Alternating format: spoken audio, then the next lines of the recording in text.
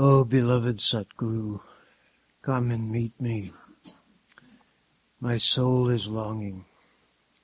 This is the bhajan, Ji Satguru Pyare A Milo Menu, on page 174. I don't realize your doing, but you have united me with God. I am full of bad qualities. I have no good qualities, but you yourself took pity on me. When you took pity on me, grace was showered, and I met the beloved Satguru. Nanak says, I will live only if I get Nam, and my body and mind will blossom. O beloved Satguru, come and meet me. My soul is longing. Bhajan of Guru Arjan Dev on page 174. Ji Satguru Pyare A Milo Menu. Ji Satguru Pyare A Milo Menu. Tara Sarehi Jana Hai Mehri. Tara Sarehi Jana Hai Mehri. Jitera Kita Jato Me Nahi. Jitera Kita Jato Me Nahi. Jimanu Joga Kitoi. Jimenu Joga Kitoi. Ji Satguru Pyare A Milo Menu. Ji Satguru Pyare A Milo Menu. Tara Sarehi Jana Hai Meri. Tara Sarehi Jana Hai Meri. Ji Nirgunahare Koi Me Guna Nahi. Ji Nirgunahare Koi Me Guna Nahi. Ji Ape Tara Sabe Oi. Ji Ape Tara Sabe Ji Satguru Pyare A Milo Menu. Ji Satguru Pyare A Milo Menu. Tara Sarehi Jana Hai Meri. Tara Sarehi Jana Hai Meri. Jitara Sapaya Mehira Mata Jita rasapaya meira raptaroi Chisata Guru Sajana Milya Chisata Guru Sajana Milya Chisata Guru Pyare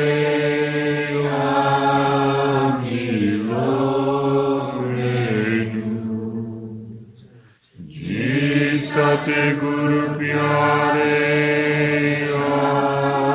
Milo Menu Arasarehi Jana Hai Meri Arasarehi Jana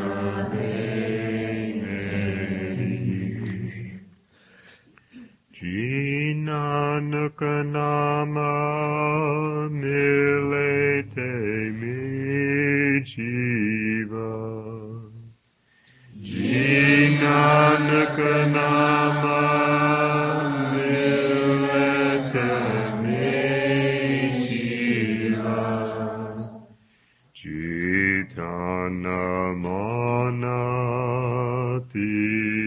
veji Chitana mana jive hariya Jisate Guru Pyare Amilo Menu Jisate Guru Pyare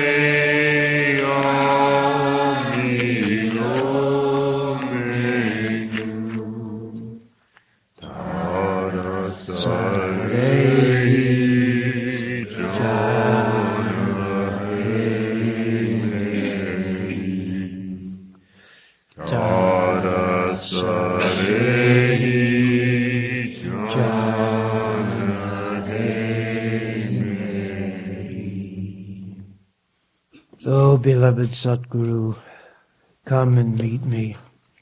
My soul is longing. Our next bhajan is on page 279. Rabbi Alaka Laka Shukar Manava. O Lord, I'll thank you millions of times if I ever meet my beloved again. I am somewhere, my beloved is somewhere else. It doesn't look like I'll meet the beautiful one. If he would listen to the cry of my heart and come at least once, I would follow him like his shadow if I ever meet my beloved again. What have you done to me? Oh, separation, go away from me. You have afflicted my life with such a big disease. Tell me, what have I done wrong to you? I would lay down my eyes on his path if I ever meet my beloved again. Why did he take his eyes away from me? My nights are spent while remaining awake. I would show him the wounds of my heart if I ever meet my beloved again. If I meet my beloved husband, I would bloom in happiness. I, the homeless one, might get resettled somewhere. I would meditate upon the address of his love if I ever meet my beloved again. Oh Lord, I'll thank you millions of times if I ever meet my beloved again. Bhajan of Bulleh Shah on page 279. Rabba Laka Laka Shukara Manava Rabba Laka Laka Shukara Manava Jai Kadi Mera Yada Mil Jaye Rabba Laka Laka Shukara Manava Rabba Laka Laka Shukara Manava Jai Kadinera Yara Miljaye Rabba Laka Laka Shukara Manava Me kirare meri mahi kirare sona milda nazarana ave Me kirare meri mahi kirare sona milda nazarana ave Dila di kuka sune o shala kita ikabari ajave Oda banake me fira parachava Oda banake me fira parachava Jai Kadimera Yara Miljaye Rabba Laka Laka Shukara Manava Rabba Laka Laka Shukara Manava Jai Kadimera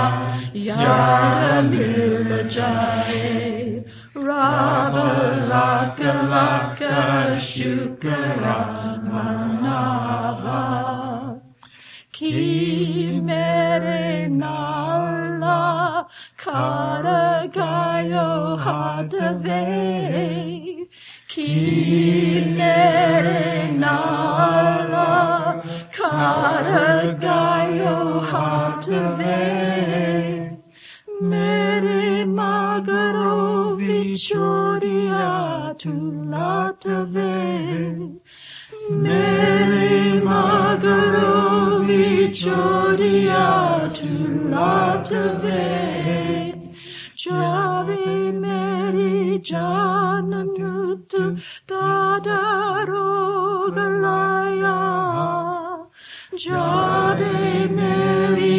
jananutu dadaro galaya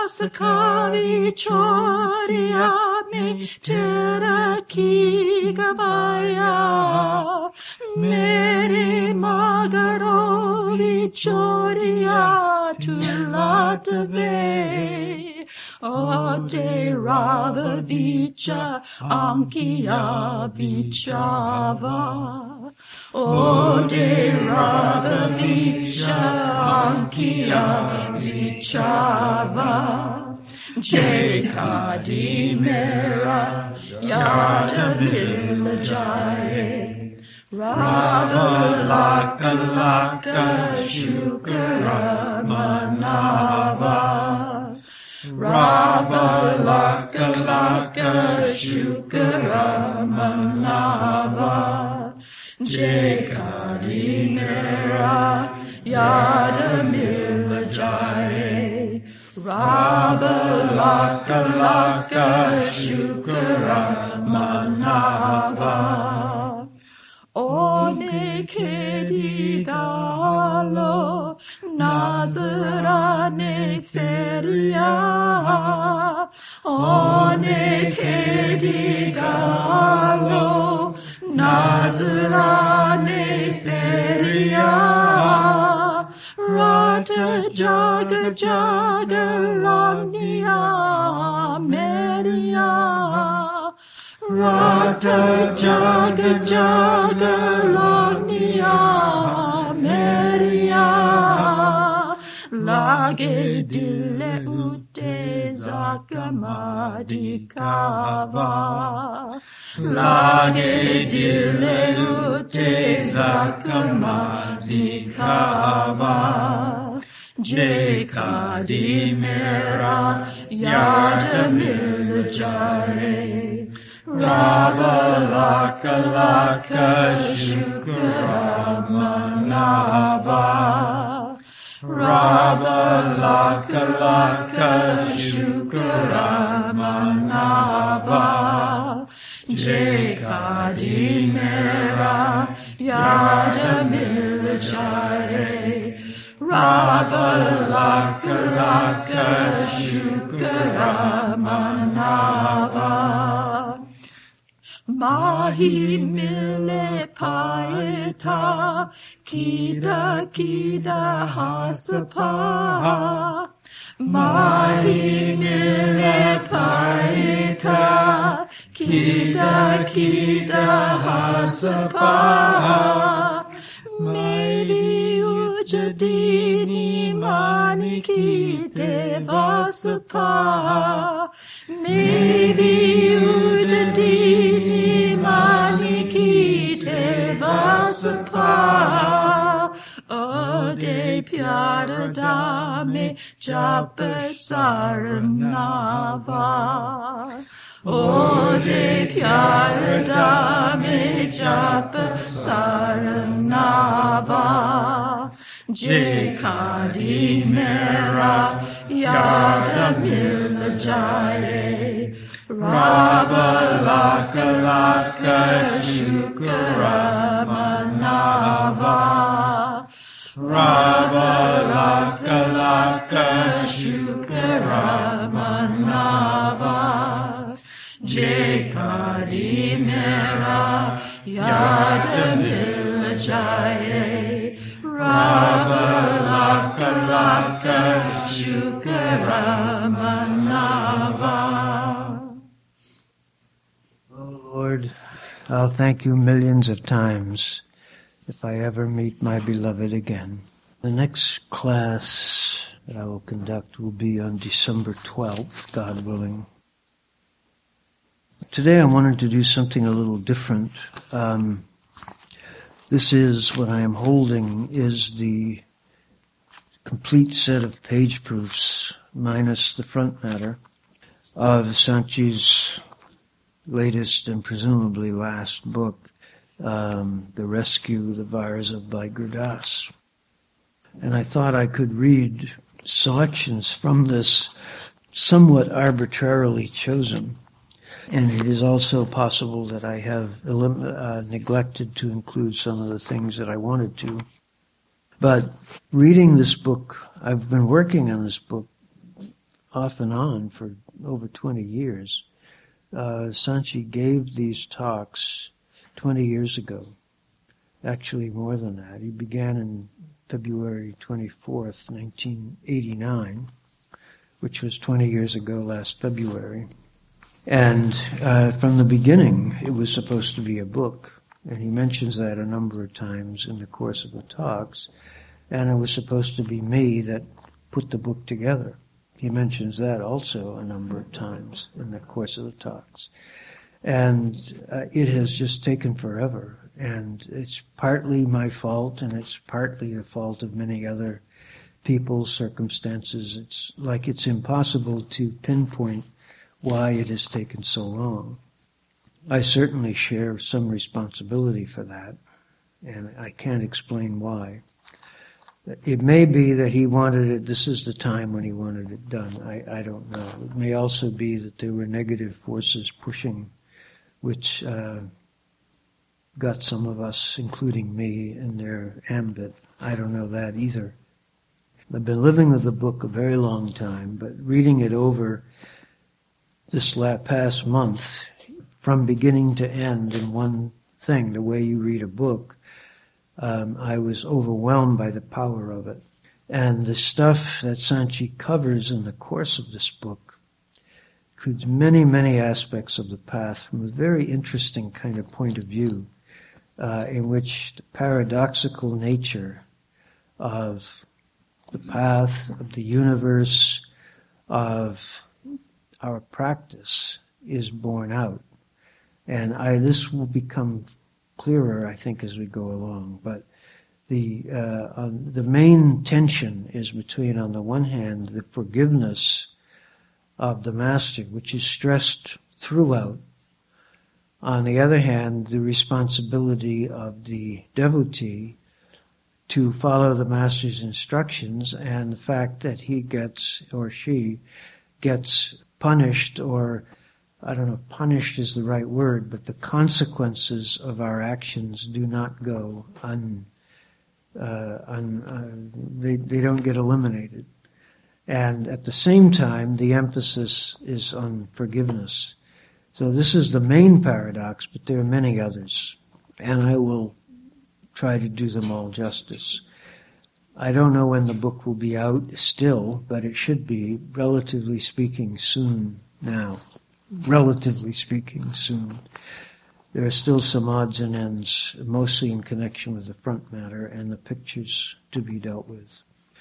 So I'll start by reading a selection, fairly hefty selection from chapter 1, in which Sant Ji lays down, again, another of the paradoxes, and talks about the basic reason for being, the raison d'être, as it were. Not that I can speak French, but whatever, however you want to pronounce it, of why he wants to give out this particular book at this particular time.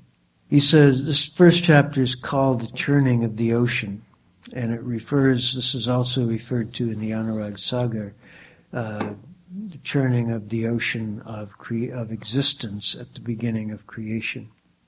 And he says, all the saints have the same experience. In their writings, all the masters have written the same things, that whatever karmas we do, we ourselves have to pay off the consequences of that. God Almighty has no enmity towards anyone because He is the ocean of love. But whatever we sow, we ourselves have to harvest that. So whatever karma we do in the present lifetime determines and decides our pralabdha or fate karmas. That is to say, for future lifetimes, of course. Master Sawan Singh Ji used to say that our fate karmas are determined long before our body is created. And according to them, our good health, sicknesses, wealth, poverty, happiness, pain, profit, or loss in this life are determined. All those things happen at the appropriate time, but they are determined long before.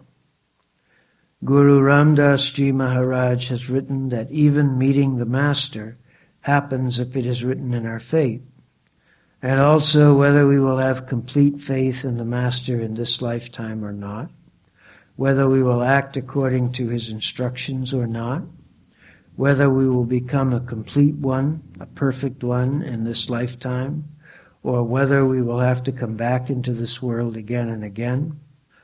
All these things are written in our fate, and they happen accordingly.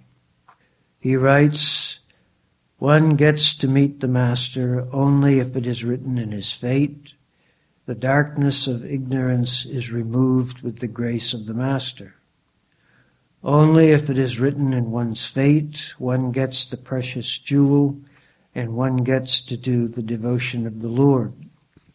Nanak says he gets the precious diamond and goes back to the real home only if it is written in his destiny. Master Sawan Singh Ji used to say, it is all predetermined. Our coming to the satsang, our developing faith and devotion in the Master and in the satsang, it happens if it is written in our fate. He used to say, as long as our eyes are closed, we may say that we are going to the satsang or we are doing the meditation. But when our inner eye is opened, we come to realize that it was not because of our effort that we were coming to the satsang and doing the meditation. It was that power who was bringing us. Tulsi Sahib says, first our pralabdha or fate karmas were made, and then our body was created. Further, he says, this is a very amazing glory, but this mind does not understand it. In the beginning of the satsang, I would like to tell you a story which I have told you many times before. Once there used to live a very rich trader, a miser. He had 2 sons. He never wanted to go to satsang, and if his children wanted to go to satsang, he would always stop them. He would say, no, it's not for you. It's not good for you to waste your time and energy in the satsang. So he didn't do any devotion of the Lord, nor did he allow his children to do the devotion of the Lord. After some time, when he became old and sick, and it was time for him to leave the body, his children thought, all his life long he has not been doing any devotion of the Lord, and he has never allowed us to do any kind of devotion of the Lord. But now when he has become old and sick, we should convince him to go to Hardwar and do a little bit of devotion and spend the rest of his time in the remembrance of God. In those days, a number of great rishis and munis lived in Hardwar, a city on the Ganges River at the point where it comes out of the Himalayas, and they did a lot of devotion of the Lord. It was considered to be the holiest city in India. Nowadays, people go there as if it were a fair, and there is no devotion of the Lord left there. I should say, however, that Master Kripal liked to go to Hardwar, even so. There were some yogis and sadhus who were there, and he liked to see them and talk with them and give them prasad and so forth. I accompanied him several times to Hardwar, and I always enjoyed it very much. Beautiful spot. Mountains are nearby, and the river is on the plain. He also used to say that it's nothing like as holy as it used to be, by the way. So they requested him, Father, all your life long you have not done any devotion, you have not gone to any satsang, and now when you have become old and sick, we think you should go and spend your last days in Hardwar. In that way you will get some peace of mind, and it will be good for your soul, because there you will be able to do some devotion of the Lord. Even now, people send the ashes of dead bodies to be immersed in the holy water of Ganges in Hardwar. So Hardwar is still considered a holy place. People believe that if you immerse your ashes over there, you get to go to the heavens. So they gave him all these reasons to go to Hardwar, but he didn't want to go. And he said, well, you know that in Hardwar, all those rishis whom you call the good holy people, really, they are deceivers and thugs, and there are so many beggars there. There's no way I can go there. I don't want to go there. Everybody tried, but he was very adamant, and he never went. But you know that death never spares anyone. When his time came, he died. And his children thought, since our father did not go to Hardwar even once in his lifetime, now it would be good if we could take his body to Hardwar and do the cremation there. Because they were rich and they wanted their father to go to heaven, to get the liberation, that is why they were thinking in these terms. So they invited all their family members and they told them, we will be taking our father's body to Hardwar and we will do the cremation there. So everyone came and they brought a coffin into which they put the dead body. In those days, there weren't any good means of transportation, so they had to walk. So they walked to Hardwar. But on the way, they had to stop one night in a rest house, and while they were there, they spoke about their father and how it was good that at least one good karma would be written in his account, that he was cremated in the holy place of Hardwar. In that rest house, there was a leper who was tired of living there because not many people were coming and he was not getting any money. He had heard that in Hardwar many people go and give lots of donations. He thought, if somehow I could get to Hardwar, I would get more money and it would be more comfortable for me to live there. But since he was a leper, he could not walk and he did not have any way of reaching Hardwar. So he thought of an idea. Why not remove this body from the coffin and get in it myself? They will take me because they won't know that I have removed the body. So the leper removed the body from the coffin and lay down in it. Next day, when all the people in the coffin came to Hardwar, they called a pundit and told him to perform the final rites and rituals and do the cremation. When he opened the coffin, he was surprised to see a person moving his hands and limbs, and the old man's family was astonished at what had happened. The leper told them the whole story. He said, I was in a very miserable condition there in the rest house, and I heard you people talking about bringing this coffin to Hardwar, so I removed the body, and in his place I have come. and I appreciate very much that you have brought me here. Thank you." Those people were very surprised. I have to say that I once was present when Sant Ji told this story to the satsang at 77 RB when they used to come and have satsang at the ashram every night. And he told her, of course, in Punjabi, and Papu did translate, but when he was telling this story, the sangha was breaking up. I mean, it was just enormous waves of laughter were rolling back and forth across the hall. Those people were very surprised because that old man never wanted to go to Hardwar when he was alive, and now he was dead and he was still not there. But because they wanted him to get the liberation, they sent 2 people to that guest house. They took 2 horses, and on one of them, which belonged to that old man, they tied his body. You know that everyone is afraid of a dead body.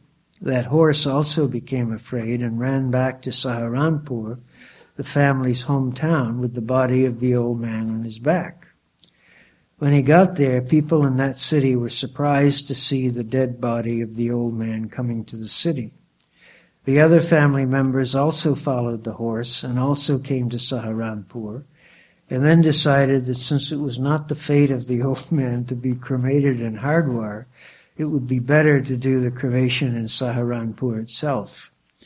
So they cremated him in Saharanpur, and then they thought, well, it's okay if he could not be cremated in Hardwar. Let us send his ashes. Even now people do this kind of rite.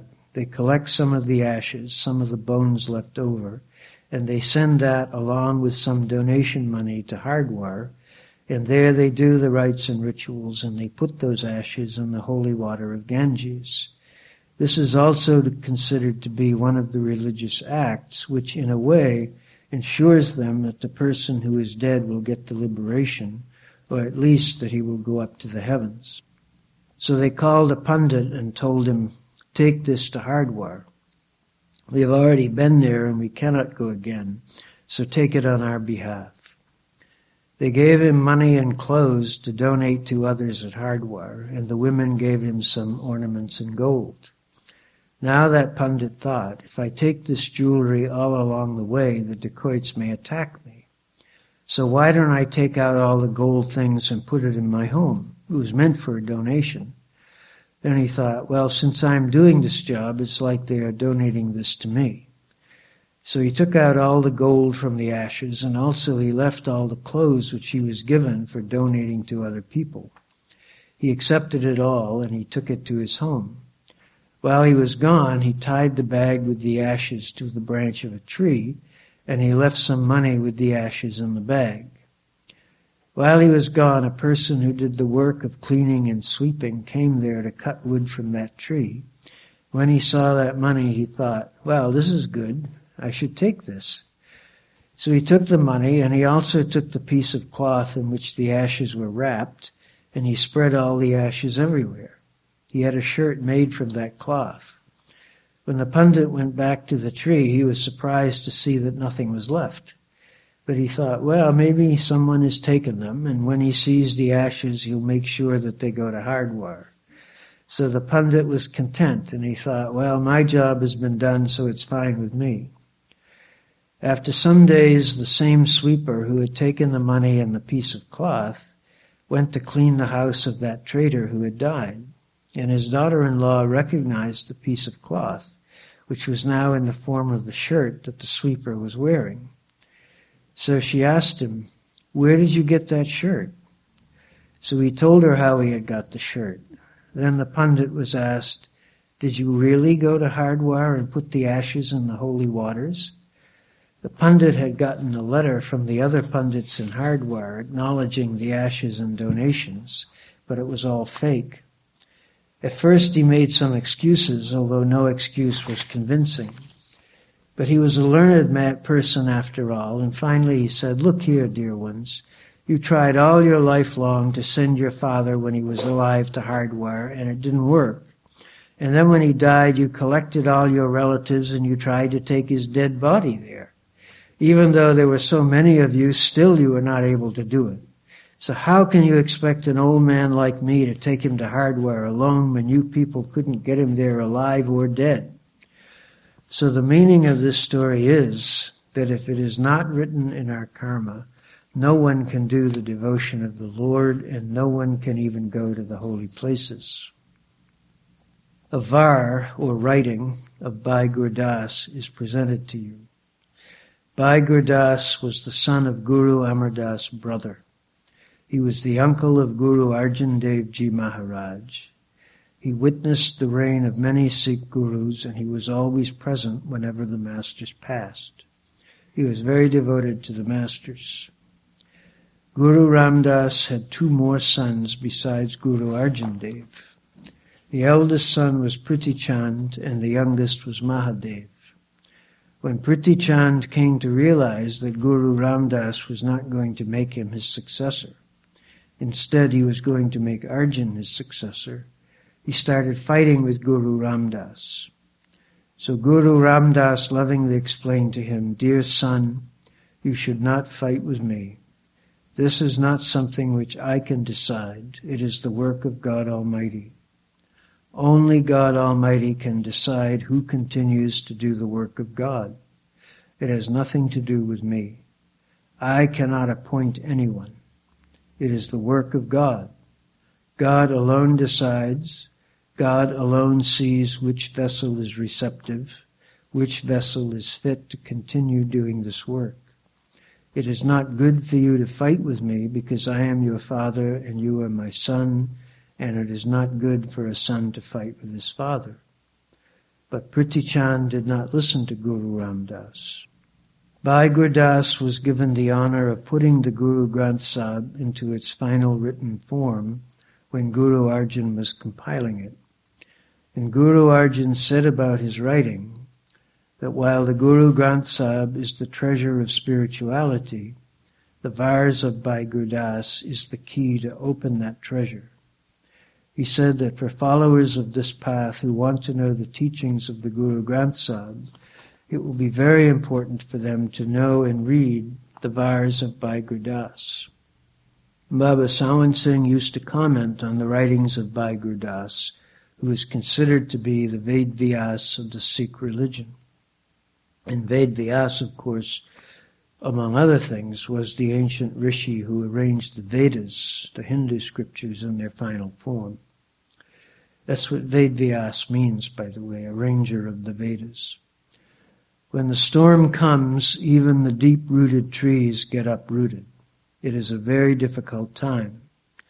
In the same way, when the perfect master leaves the body, the time becomes very difficult for the dear devoted souls. Because you know how, when the master leaves the body, people get divided into different groups and parties and start calling themselves the real ones or the true ones, and they criticize and condemn the existence of the other people. And you know what kind of turmoil is created and how very difficult it is when that happens. So Bhai Gurdas saw all this when Guru Ramdas left the body. He witnessed all those painful times. Priti Chand was a very influential person. He did not accept the will of Guru Ramdas and the mastership of Guru Arjan Dev. And since everything was in his hands, he controlled all the property, he was able to influence people. And those poor people who used to go to Guru Arjan Dev, there were people who knew about Guru Arjan Dev and went to him, were being harassed by Priti Chand. He would fight with them and tell them, "Well, I will see if you can go there, and I will also see if your master is able to continue the work." So Bhai Gurdas did not like what Priti Chand was doing. Bhai Gurdas was the uncle of Priti Chand. He was the uncle of Priti Chand, Guru Arjan Dev, and also the third brother, Mahadev. And for him, as his nephews, all three were equal. So he tried to explain to Priti Chand that what he was doing was not good. He told him, "Look here, O son, this was the gift of God. To whomever Guru Ramdas pleased, he gave that. You should not fight about this. You should accept the will of Guru Ramdas."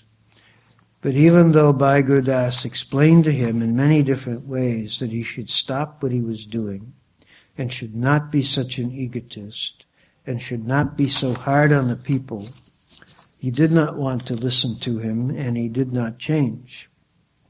So because Bhai Gurdas was affected so much by the behavior of Prithi Chand and what had happened after Guru Ram Das left the body, he thought of writing these Vars so that he could explain to Prithi Chand and to others also what happens to people who do not do the meditation and who remain in their ego and pride in front of the Master. Bhai Gurdas saw the condition of Prithi Chand, who had lived so close to Guru Ram Das and had done so much seva, but still had no color of Guru Ram Das on him and no humility, and he was inspired to do this writing. And I'm going to stop there for the first chapter, which continues on in the same vein. And he also explains at the end how he came to talk about this or to start this book on this particular occasion, which happened to be the 13th anniversary of the date in which I met Sant Ji at 77 RB for the first time. And Sant Ji was remembering, he says, the condition of the Sangat at that time, how they were fighting with each other and forming parties and so forth. I mentioned the tension between the responsibility that we have for our own behavior and the forgiveness of the Master, both of which are very real, both of which are right. And there are all kinds of points throughout the book at which he goes into this.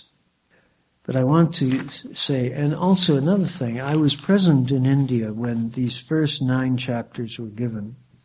It was very powerful. And much of them, there is quite a bit of time which Bhai Gurdas talks about the Manmukhs and how bad the Manmukhs are, okay? And many of the people in the group at that time got very depressed. They thought they were Manmukhs, and they thought Sant Ji was talking to them. And I didn't feel that way, but I really wasn't sure what to say. Anyway, this was brought to his attention somehow, and he finally said at one point, "Listen, you people are not Manmukhs." He said, this is not aimed at you, and you will see that it is not as we go along. And in fact, Bhai Gurdas explains later that actually he's talking to himself, that in fact all of the things he says about Manmukhs apply to him, and he also makes a number of points about how ultimately even the Manmukhs are okay. And this is what he says here. This follows a number of paragraphs and verses from the hymns in which Manmukhs are really, you get the impression these are really bad people, okay? After flowing into the Ganges, all the rivers, canals, and drains, which God knows, especially in India, but even here, up until very recently anyway, God knows what kind of things flow through the drains and get into the Ganges. All the rivers, canals, and drains become the Ganges. People go to 68 places of pilgrimage and worship the gods and goddesses.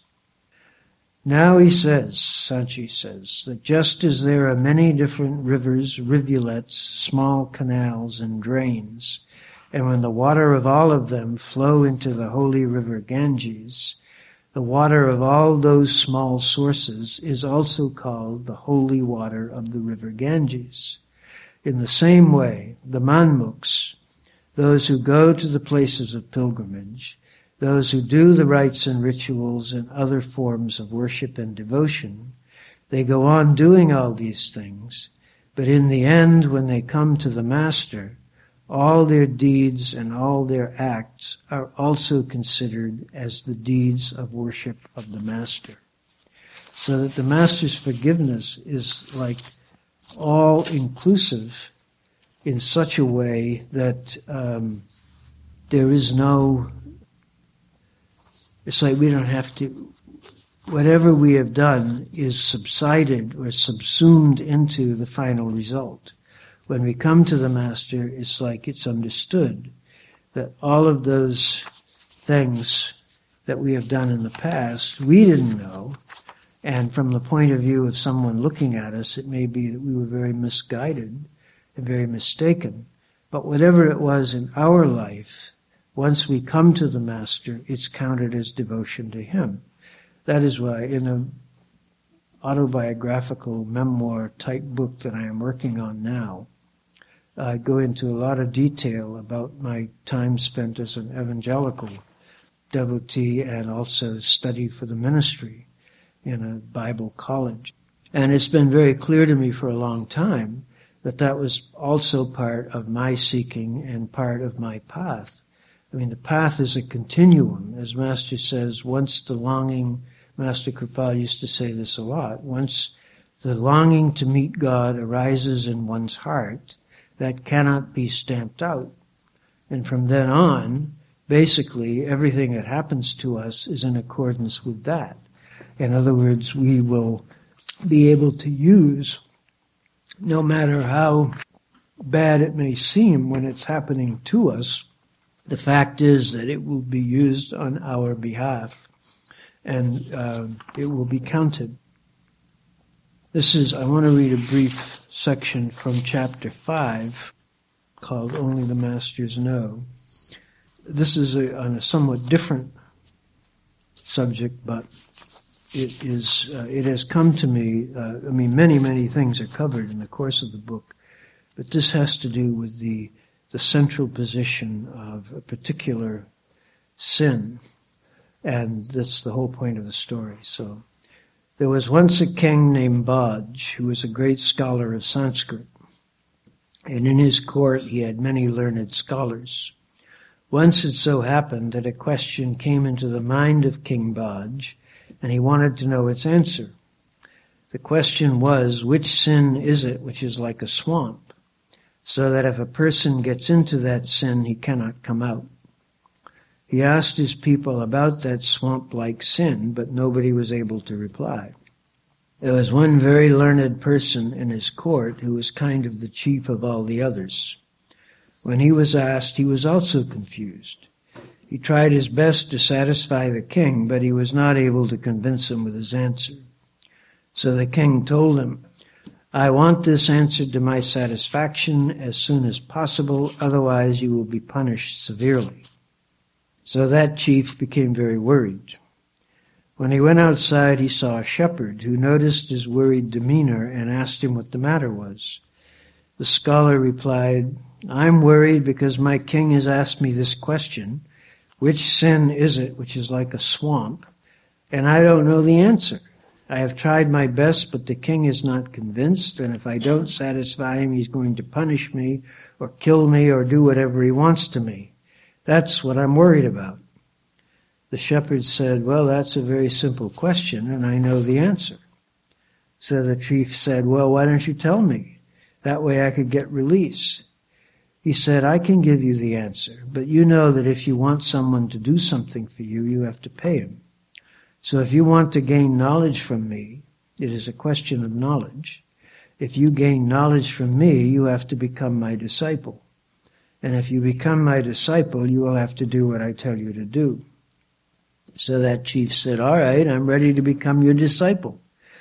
He belonged to a very high caste, and the shepherd was a low caste person, but he really wanted the answer, so he agreed.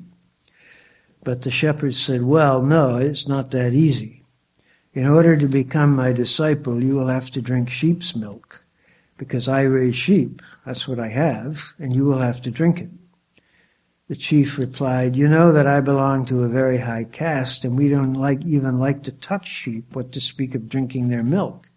It's very bad. It will spoil and ruin my religion. How can I possibly drink it?" So the shepherd replied, "All right, it's up to you. If you don't want to become my disciple, if you don't want to get the answer to your question, then don't drink the milk." The chief realized that he had made a mistake, and he thought, well, maybe after drinking the milk I will do some repentance. So he said, all right, I'll drink the milk. But the shepherd said, well, that was my condition then. Now that time has passed, so that condition is no longer valid. Now if you want to become my disciple and get the answer to your question, you will have to drink contaminated sheep's milk from which both I and my dog will drink before you. Not only that, you will have to drink it from a human skull. Now that chief said, well, that's too much. How is it possible for me to drink milk contaminated by both you and your dog and out of a human skull? The shepherd said, well, this is the condition. If you want the answer to your question, you can have it. So the chief thought, well, since I'm going to repent anyway, I'll do it for everything. So he drank that milk, and then he asked for the answer to that question. The shepherd did not have any long explanations to give him. He said, well, dear one, you did not understand. The answer to your question was right with you. It's very simple. Greed is that sin. Greed is that swamp. If a person gets stuck in it, he cannot get out. Because you were greedy for the answer, you agreed to whatever conditions I put in front of you, even though they flew in the face of your religious beliefs. But you didn't care because all you wanted was the answer. Greed is the only thing which, if you get into it, you can never come out. The biggest reasons why people criticize others are greed and egoism. Egoism causes us to criticize, and beyond that we have greed because our interest is not being fulfilled. We become jealous of the other person, and from that jealousy, criticism is born. But the thoughts of those who do the meditation of Nam and go within are exactly opposite from the thoughts of the critics. They have conquered egoism, and they never allow jealousy to be born. Before jealousy is created, they have easily conquered it. There is a story told of Prophet Muhammad that once there was a person who used to envy the Prophet very much because he could not understand why so many people were following him. He was always jealous of him.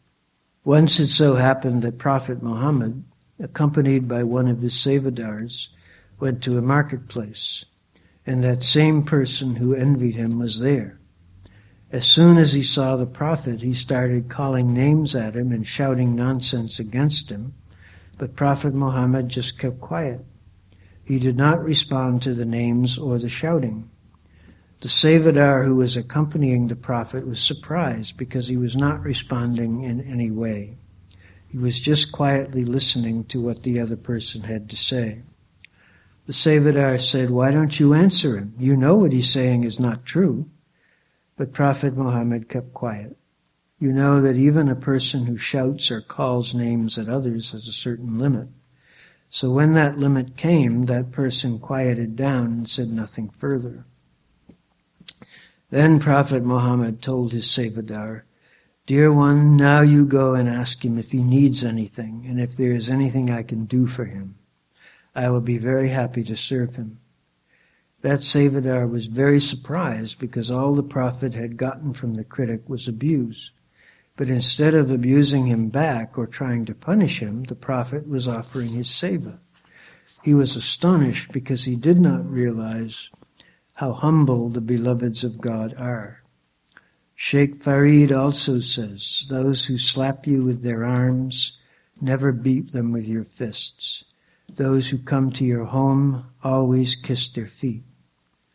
Often such things happen in the lives of the perfect Mahatmas. In the time of Baba Sawan Singh, people belonging to a particular sect set up a place right in front of the dera and did everything they could against him. But Baba Sawan Singh did not reply to their criticisms or abuses. Instead, he would invite them to have food in the langar, and he used to say, dear ones, since you work so hard, you might be having some difficulty getting food or other things. Here we have the langar of the Master, and you are welcome to eat here whenever you want. Only the Mahatmas who have done meditation, the perfect Mahatmas, have this kind of heart. Only they are the ones who can love the critics. You know the condition of the rest of us, how we are always ready to answer criticism even when it is true. Sometimes we are 10 times more powerful than our critics. And there were several other things that I would have liked to have read, but I'm going to finish with what, in my opinion, is the central chapter of the book, the one to which I've given the title of the book, namely The Rescue. And it's a short chapter. It's actually the shortest chapter of the book, so I'll read the whole thing. It won't take terribly long. It's of the utmost importance, and I think ultimately it pinpoints, zeroes in on the nature of the Master, who the Master is and what the Master does when everything else is added up or accounted for. He says, an addict loves an addict, a gambler loves another gambler, a drunkard loves another drunkard. In the same way, those who do the devotion of Nam love those who also do the devotion. You have read a lot in Sant Bani magazine about how God came here to this place. That was the underground room. The talk that this chapter is taken from was given at the underground room, which is why it's shorter. A God who had a body, who was speaking and functioning like other human beings, how he came down to this place himself and quenched the thirst of this poor soul. People of all religions, whether they are Hindus, Sikhs, Muslims, or Christians, know and believe that liberation is only in the name or Nam. But they do not know what Nam really means, what Nam really is. They do not even know where we can get Nam. In order to become successful in this human birth, in order to become connected with that Nam which is the cause of liberation, we need two things which are very important. The first and most important thing is meeting the perfect Master. The devotion and faith of the disciple also play a very important role in making one successful on this path.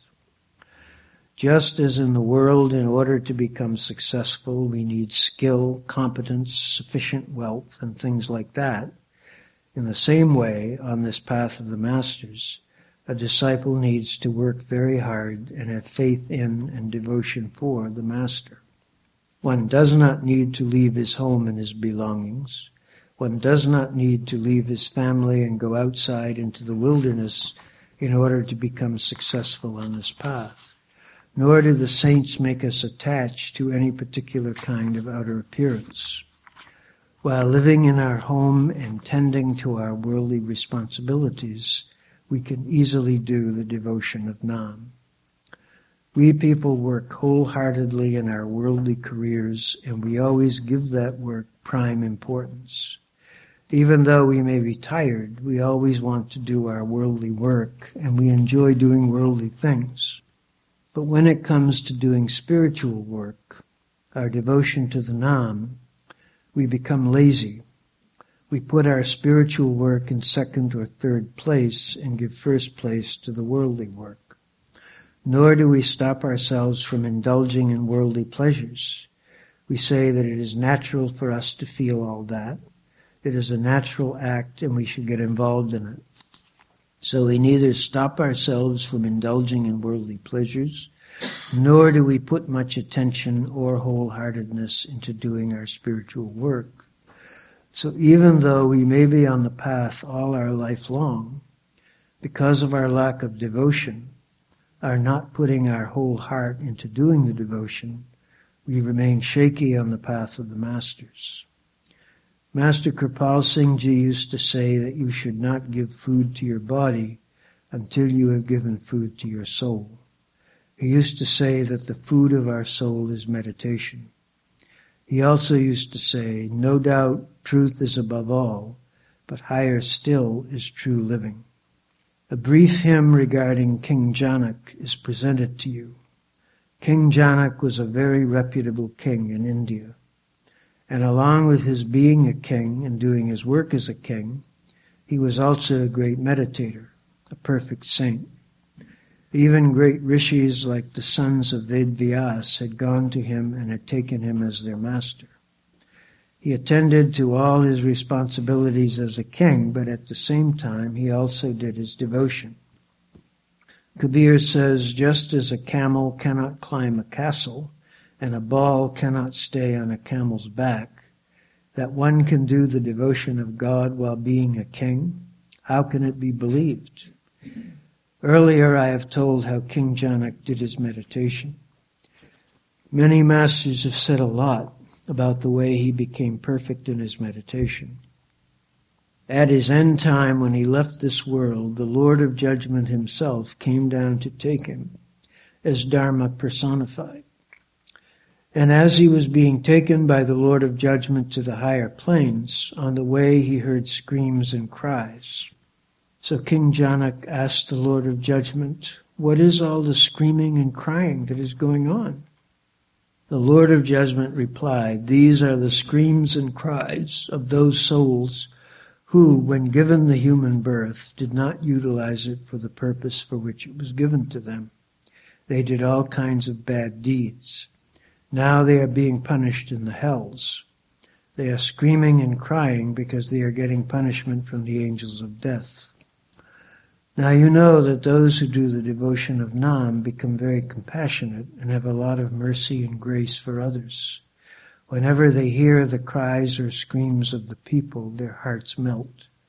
So King Janak's heart melted, and he felt very compassionate towards them. He said, why don't you release them all from the punishment of hell? The Lord of Judgment replied, I am a child of the indestructible being, Almighty God, and I am under orders only to do judgment. It is not in my capacity to release them. I have to give them punishment for the bad deeds they have done. I cannot release them on my own. So then King Janak offered, well, whatever you want me to pay for them, I am ready to pay. But you should release them, because I don't want them to go through all that punishment. So King Janak offered his meditations. He placed on one side of the balance a little bit of the Nam that he had meditated on, and on the other side of the balance he placed all the souls who were in hell. But still the side of the balance where the Nam was placed was heavier. So it is said that just by giving a little bit of the fruit of the meditation of King Janak, he was able to release all the souls from hell. Those who do the devotion of Nam get so much power and so much grace that even if just one person does the meditation of Nam, he can release millions of screaming and suffering souls from hell. Master Kripal used to say, what a man has done, a man can do. It is not that only King Janak could do the meditation and we cannot do it. He used to say that we have also been given the same Nam, we have been connected with the same Nam, and we also can do the meditation of Nam just as King Janak did. Kabir Sahib also said, if we can maintain the devotion all our life which we had for the Master on the day we met him, if we go on doing our devotion like that, then what is the question of getting our own liberation? We can liberate 1 million others as well. Because you know that when we go to the Master on the first day, we have a lot of devotion and faith in him. So if after receiving initiation we can maintain that faith and devotion and go on doing the meditation as instructed by the Master, we can not only liberate our own selves, we can also become a means of the liberation of millions of other suffering souls. And then he picks up on the hymn. King Janak was the foremost devotee. He was a Gurumukh who remained sad even though he had so much wealth. Bhai Gurdas Ji says that the foremost devotee was King Janak. Even though God Almighty gave him a lot of maya, worldly wealth, still it did not make him happy, because he knew that he had to go back to his real home. King Janak set off for the divine worlds. On his way he saw the angels and spirits living in happiness. When he went to Jampuri, the plain of the Lord of Judgment, he heard the screaming voices of the resident souls of hell. Now he says that when the Lord of Judgment came along with other gods and goddesses to take him, and he was being taken back to the real home along with gods and goddesses, on his way he heard the cries and screams coming from hell. In order to release them, to rescue them from those sufferings, he went to hell. He stayed there. King Janak told the Lord of Judgment to release all of them. The Lord of Judgment begged and said, I am a servant of the indestructible Lord. He told the Lord of Judgment, why don't you release them? Why are you giving them so much pain? So the Lord of Judgment replied, I am just a servant, a sevadar of that indestructible being, and I can't do anything else. King Janak placed his naam on the scale and paid off all the sins. The sins were too much for them, but even a small amount of his naam was more than was needed, as the naam of the Gurumukh is beyond any measure. Bhai Gurdas says that King Janak told the Lord of Judgment, I am giving you a little bit of naam, and you can weigh it like you weigh ornaments.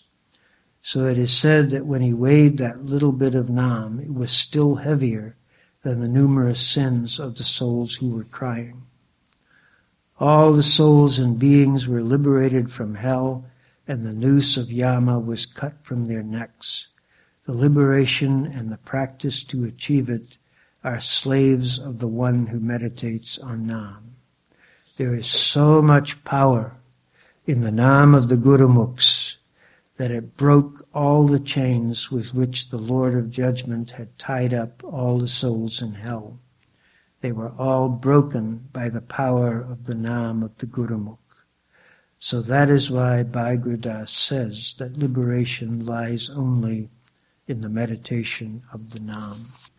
And that's what I'm going to stop reading today, but I would like to mention that there are a great many things in the book. The Master Never Goes is the name of one of the chapters, and in it Sant Ji makes the point. Even if the Master leaves the body the day after he initiates you, he never leaves you. He is always with us. This is a question partly of time. It is just like we say, well, why was King Janak the only master who did that? How do we know that he was the only master who did that? In my opinion, reading this book over and over, meditating on it, thinking about it, all masters do that. It is a continuing process that the stream of mercy, which we have direct connection with because of our direct connection to the Master, is continuously flowing into this otherwise self-contained circle of judgment, reward, and punishment. And in through that comes the stream of mercy and love, which knows, and this is another point that Sant Ji makes in the course of the book many times, that it's not anyone's fault. At one point he tells the story of a king who had 100 wives, and most of them had children, but a few did not. And Bhai Gurdas says that it's not their fault that they don't have children. You can't blame either the king or the queens, because it was in their fate, but they weren't going to have. And there's nothing they can do about it. They can't be blamed. And Sant Ji makes the point from that we are not to blame. This is along with saying that we've got to, be good. I mean, we gotta follow the Master's instructions and so forth. But if we don't, we are not to blame. And the Master is the forgiver. And I, have had so much personal connection with the Master as forgiver that's the prime way that I see him. And I mean, certainly both Kripal and Sant Ji rebuked me many times in the course of my time with them. And sometimes some of those rebukes are very, very sweet to me in memory. But including, which Sant Ji mentions in the book, on the first day that I met him when he rebuked me. But that rebuke was sweeter than a million smiles to me, because through it I saw Kripal just as plain as day. Sant Ji treated me as though it was the day after I had last seen Kripal and nothing had happened in between. That was the continuity was perfect, you see. And nothing could have been more pleasing to me than for him to treat me as though he was Kripal, which of course he was. So even though he rebukes us and things happen to us as a result of our actions, okay, it's certainly we're not immune to that rule. The fact is that underneath the Master knows it's not our fault. Fundamentally, human beings in all forms of life are trapped in Kal's universe through no fault of their own. And all of the faults, the punishments, the rewards, the judgments, all that stuff that we pile up, what we call our karma, all of that is very real within the confines of Kal's world. But when the stream of mercy, of love, comes pouring in from outside that closed universe, closed container of the universe, tiny, by the way, container of a universe compared to everything else, when that stream of love comes flowing in, it annihilates everything. And that is my personal experience with the Master, is how enormously he forgives, how willingly he forgives, how happily he forgives, and how he continues to talk about the Master leaving. You know, Yogi Bhajan said, he wrote me, actually, a letter after Master Kripal left the body, and he said, those who say that Kripal Singh is dead, good luck to them. And truthfully, that's the reality. Kripal has not gone anywhere, Sant Ji has not gone anywhere. They are here. They are within us, and we have access to them. Nobody can keep us from that. We may have something else, but we don't need anything. That's the reality of it. Our Master is all-powerful. He is the Master of Nam. He is the giver of love, and we have access to that. And no one can deny us that. Only ourselves. Only as we turn our face away from him can we ourselves deny ourselves that which he wants to give us. So we should never forget that, people. You know, our Master is not such a Master who is only functional when we can see him with our physical eyes. He is always there. He loves us, as Master Kripal said to me one time when I was in India, if those people over there knew how much I loved them, they'd be dancing in the streets. And we would. Well, if we really understood the kind of love that allows King Janak to liberate every single soul from hell, regardless of what those souls have done. You see, throughout, there is so many stories of people who do heinous things. I often have told the story of the money lender who had not one good deed in his credit, and a Master took the trouble to carry his stuff on his head for an hour while he talked to him and told him how to avoid going to hell. And why? What had that guy ever done? He hadn't done anything. He was a disreputable, a wretched human being. But the Master loved him because God was in him. There's a story of the guy who used to ambush people on their way to Sawan Singh's ashram at the Dera in Beas. And he robbed them. Sometimes he drowned them in the moat or the creek, the river, the Beas River that was there. And eventually, Sawan Singh, he repented. And what did Sawan Singh do? He initiated him, and he became a Sevadar.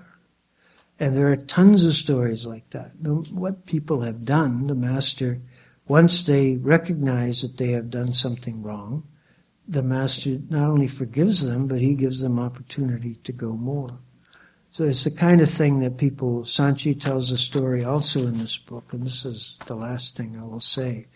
When Kripal Singh came to his place at Kunichak and did satsang in Ganganagar, that there were two people, among others, there were many people, but two people in particular came for initiation. One was a Hindu a very good man, very respected and well-liked, and whom everyone admired, and another was a prostitute. And they both came for initiation, and Kripal accepted the prostitute and told the Hindu man to wait. And this was set up in groundswell in the town. What on earth is he doing? Why is he? This man is so, everyone loves him and he's so great and all like that. And then here's this other lady, this wretched excuse for a human being. This is the way they were thinking. But Sant Ji said he knew the prostitute had heard him. Her place of business was not far from Sant Ji's ashram, and she had heard satsangs over the loudspeaker number of times and had become very interested. And she asked people to take her to Sant Ji's ashram, but nobody would. They didn't want to be seen with her. Finally, she came herself and talked to Sant Ji and asked him what was going on. And Sant Ji said, well, my master is coming very soon, Master Kripal. If you want to see him, you will be very welcome. And she did want to see him, and she came and asked for initiation, and the master gave it to her. No questions asked. He just gave it to her. And she left off being a prostitute, and as Sant Ji said, she became a very good person, respected by all. But it was not that she had to, promise anything with he just knew it. He loved her, he forgave her, and in that forgiveness, she found the strength to do things differently. And I don't know what happened to the Hindu guy. He probably, because Master never really turns anyone down ultimately, he probably got sooner or later. Sant Ji doesn't say. Anyway, the mystery of the path is the mystery of love. Love is the core of the universe. Love is where the power to function, to operate the universe comes from. It's like we see it through the filter of judgment, of reward and punishment, of birth and death, of time, of a linear straight line time kind of thing. All of that is the way we perceive it because we're stuck in it. But the Master is outside that. And he is very well aware because he is the reservoir or the conduit through which it's coming. The forgiveness that he brings is ultimately what is the point of everything. And it is what we have access to, and it is what we should claim. It's our own. His forgiveness and his love is ours. And we have the right to claim it. And it is also anyone with whom we can share it. Because it's our responsibility to share that love and forgiveness that we have got from him with everyone around us. Magnificent path, people. Our masters it is such a great thing that, what we have been shown and what has been explained to us and what we have been given, that we could spend, it's like millions of lifetimes praising the Master and never coming anywhere near what we're talking about. That's a great, great, great thing we have been given. We should never, never forget that. We can hear the tape if I've been talking a lot, but... ਉਹਨਾਂ ਦੀ ਵਜ੍ਹਾ ਨਾਲ ਹੀ ਕਿਤਨੇ ਪ੍ਰੇਮੀਆਂ ਨੂੰ ਸਹੂਲਤ ਮਿਲੇਗੀ, ਕਿਤਨੇ ਖਾਣਾ ਖਾਣਗੇ, ਜਿਨ੍ਹਾਂ ਤੰਬੂ ਵਗੈਰਾ ਦੀ ਸੇਵਾ ਕਰੀ ਜਾਂ ਹੋਰ ਲੋਕਾਂ ਦੇ ਠਹਿਰਨ ਦੀ ਜਾਂ ਨਹਾਉਣ ਧੋਣ ਦੀ। ਉਹ ਜ਼ਰੂਰ ਮਹਾਰਾਜ ਸਾਵਣ ਕਹਿੰਦੇ ਹੁੰਦੇ ਸੀਗੇ, ਜਦ ਬੰਦਾ ਬੰਦੇ ਦੀ ਮਜ਼ਦੂਰੀ ਨਹੀਂ ਰੱਖਦਾਗਾ ਕੀ ਉਹ ਸਾਡੀ ਭਗਵਾਨ ਮਜ਼ਦੂਰੀ ਰੱਖ ਸਕਦਾ ਹੈ? ਨਹੀਂ, ਉਹ ਜ਼ਰੂਰ ਦਿੰਦਾ ਹੈ, ਬਿਨਾਂ ਮੰਗਿਆ ਦਿੰਦਾ ਹੈ, ਬਿਨਾਂ ਬੋਲਿਆ ਉਹ ਸਾਡੀ ਸੁਣਦਾ ਹੈ। Yesterday when I went around the ashram, I saw all the things very carefully and I was very impressed. I am very grateful to all of you for doing all the seva which you have done here, and I was very happy to see my beloved Lord working within everyone. I have seen all the arrangements done outwardly and inwardly also. The Master knows everything what you have done. So I was very happy to see all what has been done here, and I was very glad to see the dear ones also working very hard over here. Just imagine how many people are going to benefit from all the sevas which have been done here. The people who are working in the langar, they were working very hard. And just imagine that the people who will come here, when they will get fed with all the food which the dear ones are making in the langar, how they will feel, and afterwards when they will go and sit in the meditation, and all the things which have been provided for them over here, when they will use all those things, how comfortable they will be, how convenient things will be for them, and that will encourage them to sit more in the meditation, and you will also get the benefit from it. And Master Sant Ji used to say that in such kind of congregations, when we do the seva, we should not think that we are not going to get anything paid for all the seva we have done. He used to say that when a worldly employer does not keep you unpaid, do you think that Almighty Lord, your Master, will keep you unpaid? Whatever you have done for the Master, for the dear ones, you will definitely get paid for that. And he appreciates all what you have done for the Master and for the dear ones, and you will be rewarded suitably. Guru Tegh Bahadur के पास एक बहुत सारा rice आदमी आया, ਉਹਨਾਂ ਦਾ ਇਸੇ ਤਰ੍ਹਾਂ ਦਾ ਸਤਸੰਗ ਦਾ arrangement ਦੇਖ ਕੇ ਜੋ ਪ੍ਰੇਮੀਆਂ ਦੇ ਰਹਿائش ਵਾਸਤੇ ਜਗ੍ਹਾ ਬਣਾਈ ਸੀ, ਕਹਿਣ ਲੱਗਾ ਕਿ ਸਾਧੂ ਸੰਤਾਂ ਨੂੰ ਐਸੀਆਂ ਜਗ੍ਹਾ ਕੀ ਲੋੜ ਆ ਬਣਾਉਣ ਦੀ, ਕਿਉਂ ਬਣਾਉਂਦੇ ਹੈ, ਕਾਹਦੇ ਵਾਸਤੇ ਬਣਾਉਂਦੇ ਹੈ, ਜਦੋਂ ਸਾਧੂ ਹੀ ਹੋ ਗਏ ਉਹਨਾਂ ਨੇ ਕੀ ਲੈਣਾ ਹੈ ਕਿਸੇ ਜਗ੍ਹਾ ਤੋਂ। ਉਹ ਚੁੱਪ ਰਹੇ, ਖਾਮੋਸ਼ ਰਹੇ। ਉਹ ਸ਼ਬਦ ਰੂਪ ਗੁਰੂ ਨੇ ਜਦ ਰਾਤ ਨੂੰ ਨਜ਼ਾਰਾ ਦਿਖਾਇਆ ਉਸ ਰਾਜੇ ਨੂੰ, ਉਹ ਇੱਕ ਸ਼ੇਰ ਦੀ ਜੂਨ ਵਿੱਚ ਸੀ, ਬਾਹਰ ਝੱਖੜ ਵਗਿਆ, ਔਲੇ ਬੜੇ ਜ਼ਬਰਦਸਤ ਪੈ ਰਹੇ ਸੀ, ਉਹਨੂੰ ਕੋਈ ਜਗ੍ਹਾ ਸਿਰ ਲੁਕਾਉਣ ਨੂੰ ਨਾ ਮਿਲੀ।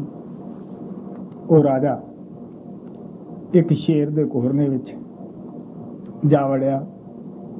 ਹਾਲਾਂਕਿ ਉਹਨੂੰ ਪਤਾ ਸੀ ਕਿ ਸ਼ੇਰ ਦਾ ਕੋਹਰਨਾ ਹੈ, ਜਗ੍ਹਾ ਹੈ, ਲੇਕਿਨ ਮੌਤ ਤੋਂ ਡਰਦਾ ਇਨਸਾਨ ਕੀ ਨਹੀਂ ਕਰਦਾ।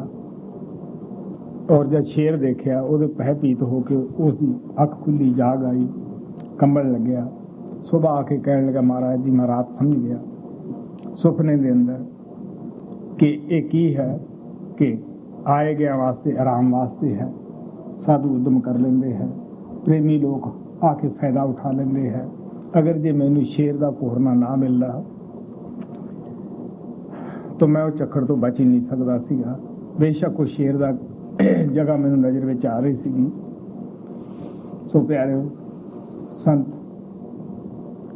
ਪ੍ਰੇਮੀਆਂ ਵਾਸਤੇ ਹੀ ਸਾਰਾ ਕੁਝ ਸੰਗਤ ਤੋਂ ਪ੍ਰੇਰ ਕੇ ਕਰਾਉਂਦੇ ਹੈ ਕਿ ਸੰਗਤ ਆਈ ਗਈ ਆਰਾਮ ਕਰੇ, ਉਹਨਾਂ ਨੂੰ ਸ਼ੁਭਤਾ ਮਿਲੇ, ਜ਼ਿਆਦਾ ਤੋਂ ਜ਼ਿਆਦਾ ਭਜਨ ਅਭਿਆਸ ਕਰ ਸਕੇ। Once a wealthy person came to Guru Tegh Bahadur, and at that time Guru Tegh Bahadur was holding a satsang like this, a satsang program like this. And when that wealthy person came and he saw all the arrangements which were made for the dear ones to stay, he was surprised and he asked Guru Tegh Bahadur that what is the use of making such comfortable places for the people who are going to come here to see you and to do the devotion of Lord, because when you have become a sadhu and when you are going to see a sadhu, why do you need all the worldly comforts and all the worldly things? Guru Tegh Bahadur did not reply to his question, he just kept quiet. That night, Guru Tegh Bahadur in the form of the Shabad gave him a very wonderful experience which answered his question and which explained to him that why the masters have to arrange for all these kind of things, why they have to make places for the dear ones. What happened was that he saw himself in the form of a king who had lost his way in the jungle, in the forest, and suddenly there was a very bad storm and he did not have any place to go. So finally he came across a cave-like thing, and he knew in his heart that a tiger lives there, but still he did not want to die. So he went inside, he escaped from the storm, and in that way, when he saw the tiger over there, he was so terrified that he woke up. And then he realized that why do the masters make this, and those who contribute in making the places for the comfort of the dear ones, what do they get, and how it protects from the other vices and other dangers of the world. So then he came to Guru Tegh Bahadur, he fell at his feet and he said that, Master, now I understand that why the saints have to make things like this and why they encourage the dear ones to do the seva and to make such things, and what we get, what kind of protection we get from such places. Bhajan is Shah Kipal Yarya on page 51. Beloved Shah Kripal, wait a moment. We are weeping over our fate. Listen to our sorrowful matter, O Lord. Listen to our sorrowful matter. The beautiful one is present within all, but no one has known his secret. We have kept you in our heart. Give us your strength. Even gods and goddesses want you. Even the moon and sun feel embarrassed before you. Beloved of Shah Sawan, do not forget us even for a moment. The emperor is the treasurer of the true Nam. You are the giver, we are the beggars. We have lost our heart making requests. Remove the pain of separation. This soul without honor makes this request, as your abode is in Sachkhand. Beloved, give us your radiant darshan now. Don't delay it even for a moment. This world is a whirlwind. We have relied only on you. O support of Ajayb, don't leave my sight even for a moment. Beloved Shah Kripal, wait a moment. We are weeping over our fate. Listen to our sorrowful matter, O Lord. Listen to our sorrowful matter. Bhajan of Sant Ji on page 51. Kirpala Piyariya Atakazara Ikapala Javi Asironde Kare Nasibanu Sadi Sunadara Dadi Galajavi O Sai Sunadara Dadi Galajavi Shakirpala Piyariya Atakazara Ikapala Javi Asironde Kare Nasibanu Sadi Sunadadi Galajavi O Sai Sunadadi Galajavi Sona Gata Vicha Samaya He Na Beda Kise Ne Paya He Sona Gata Vicha Samaya He Na Beda Kise Ne Paya Tenu dila apane vichapalia sanudenda apana balajavi O sai sunadadi galajavi Shakirpala Piyariya Atakazara Ikapala Javi Asironde Kare Nasibanu Sai Sunadadi Galajavi O Sai Sunadadi Galajavi Tenu Devi Devate Chonene Chana Sula Jabi Sharamondene Tenu Devi Devate Chonene Chana Sula Jabi Sharamondene Shasawan Deya Piyariya Sanu Visara Zarana Palajavi O Sai Sunadadi Galajavi Shakirpala Piyariya Atakazara Asirom de kare nasibanu sadi sunadadi galajavi o sai sunadadi galajavi Sache namada shabandari he tu data asi bhikari he Sache namada shabandari he tu data asi bhikari he Dila arja kara kara hariya vichare vala salatavi Om Sai Sumadari Galajavi Shakir Palapiyariya